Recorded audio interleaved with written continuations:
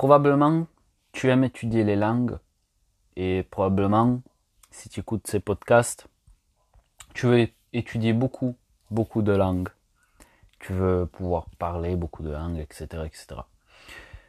Du coup, il y a une question qui se pose, vu que tu veux en étudier beaucoup, probablement, ou même si tu veux pas en étudier beaucoup, c'est quand même une question intéressante.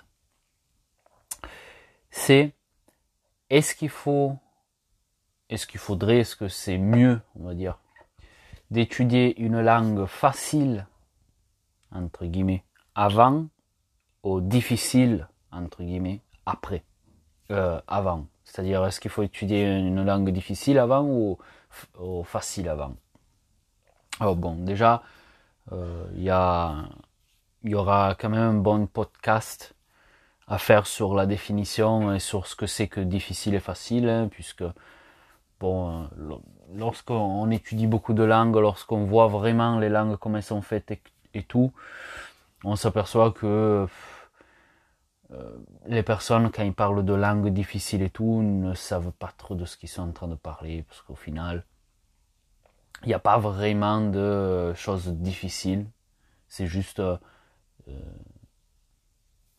de l'adaptation, c'est juste s'habituer à parler une langue, et je veux dire, tout le monde peut parler tout type de langue. Donc, disons que quand je vais dire difficile ou facile, c'est vraiment un peu, normalement on devrait dire facile et un peu moins facile, mais bon, au lieu de dire un peu moins facile, on va dire difficile, mais faut bien faut bien savoir que difficile, ça, quand on parle de langue, vraiment, il n'y a pas vraiment de langue difficile au monde. Donc, disons qu'il y a deux types d'arguments. Enfin, il y a un argument qui est, on va dire, assez valable pour les deux types de pensée, c'est-à-dire commencer avec quelque chose de difficile ou quelque chose de facile. Quand on commence avec quelque chose de facile, ben, tout simplement, il y a moins de probabilité de give up, hein, de tout lâcher, comment dire, de tout quitter, hein, tout simplement parce que c'est facile, quoi. C'est plus facile. Alors que si on commence avec quelque chose de difficile et on n'a pas le caractère pour continuer lorsqu'on a une difficulté, eh ben on va s'arrêter, on va tout simplement dire c'est pas fait pour moi, etc. Donc si c'est un peu plus facile, il y a un peu plus de probabilité qu'on le fasse pas, hein, que on continue à étudier la langue, ce qui est très bien.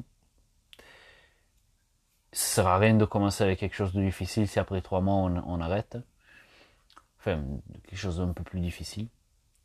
Et surtout, ça permet de se faire de l'expérience un peu plus facilement, tout simplement parce que ben, si on quitte pas, si on n'arrête pas, euh, ben, tout simplement, on se fait de l'expérience, alors que si on arrête d'étudier les langues, ben, tout simplement, on ne peut pas se faire de l'expérience parce qu'on n'est plus en train de le faire. Et l'argument contraire, hein, pour commencer difficile, ben, c'est tout simplement que si on a le caractère pour le faire, ben, tout simplement, vaut mieux commencer peut-être avec quelque chose de un peu plus difficile, comme ça qu'une fois qu'on l'a fait, toutes les autres langues qu'on va étudier ben, vont paraître une blague, vont paraître vraiment rien du tout. Donc, bien entendu, il n'y a pas de vrai, il n'y a pas de faux. Je pense qu'au fait, ce qui joue le plus, c'est le caractère des personnes. Alors, moi, je pense que c'est peut-être mieux de commencer avec une langue facile au début, tout simplement parce que je sais que la plupart des personnes n'ont pas le caractère justement pour euh, continuer quelque chose qui est difficile sur le temps, hein, tout au long du temps. Tôt ou tard, ils vont juste dire je peux pas, c'est trop dur, j'arrête, voilà. Donc, moi, je dirais que vaut mieux peut-être commencer avec une langue facile et après faire des langues plus difficiles.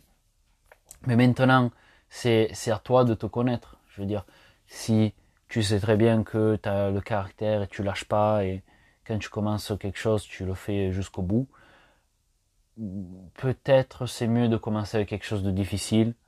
Ça te met déjà dans le jeu, tu te fais de l'expérience, euh, et tout simplement, quand tu vas étudier des autres langues, tu auras fini la langue un peu plus difficile au début, ou les langues un peu plus difficiles au début. Tous les autres, ça sera vraiment du jeu d'enfant, quoi. Donc, ça dépend, ça dépend. Euh, Moi, je pense que pour la plupart des personnes, vaut mieux commencer avec quelque chose de facile. Pas parce que l'idée, pas parce que le fait de commencer avec quelque chose de facile est mieux, mais tout simplement parce que ça s'adapte mieux au caractère de la plupart des personnes, on va dire 95% des personnes. Vaut mieux effectivement commencer avec quelque chose de facile, voir un peu comment ça se passe, l'étude et tout, commencer à se connaître, savoir ce qui est efficace, ce qui n'est pas efficace, et, euh, et après faire quelque chose d'un peu plus difficile.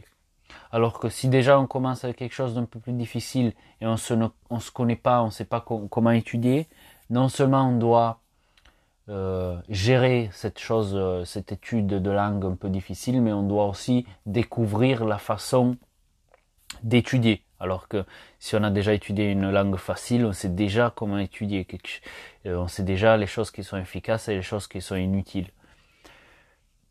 Donc c'est à toi de te connaître. Si tu es une personne qui lâche souvent, qui vraiment il commence quelque chose, il va pas jusqu'au bout, ben commence avec quelque chose de facile. Si en vrai tu as un bon caractère, commence avec quelque chose de difficile, un peu plus difficile, c'est peut-être aussi une bonne idée.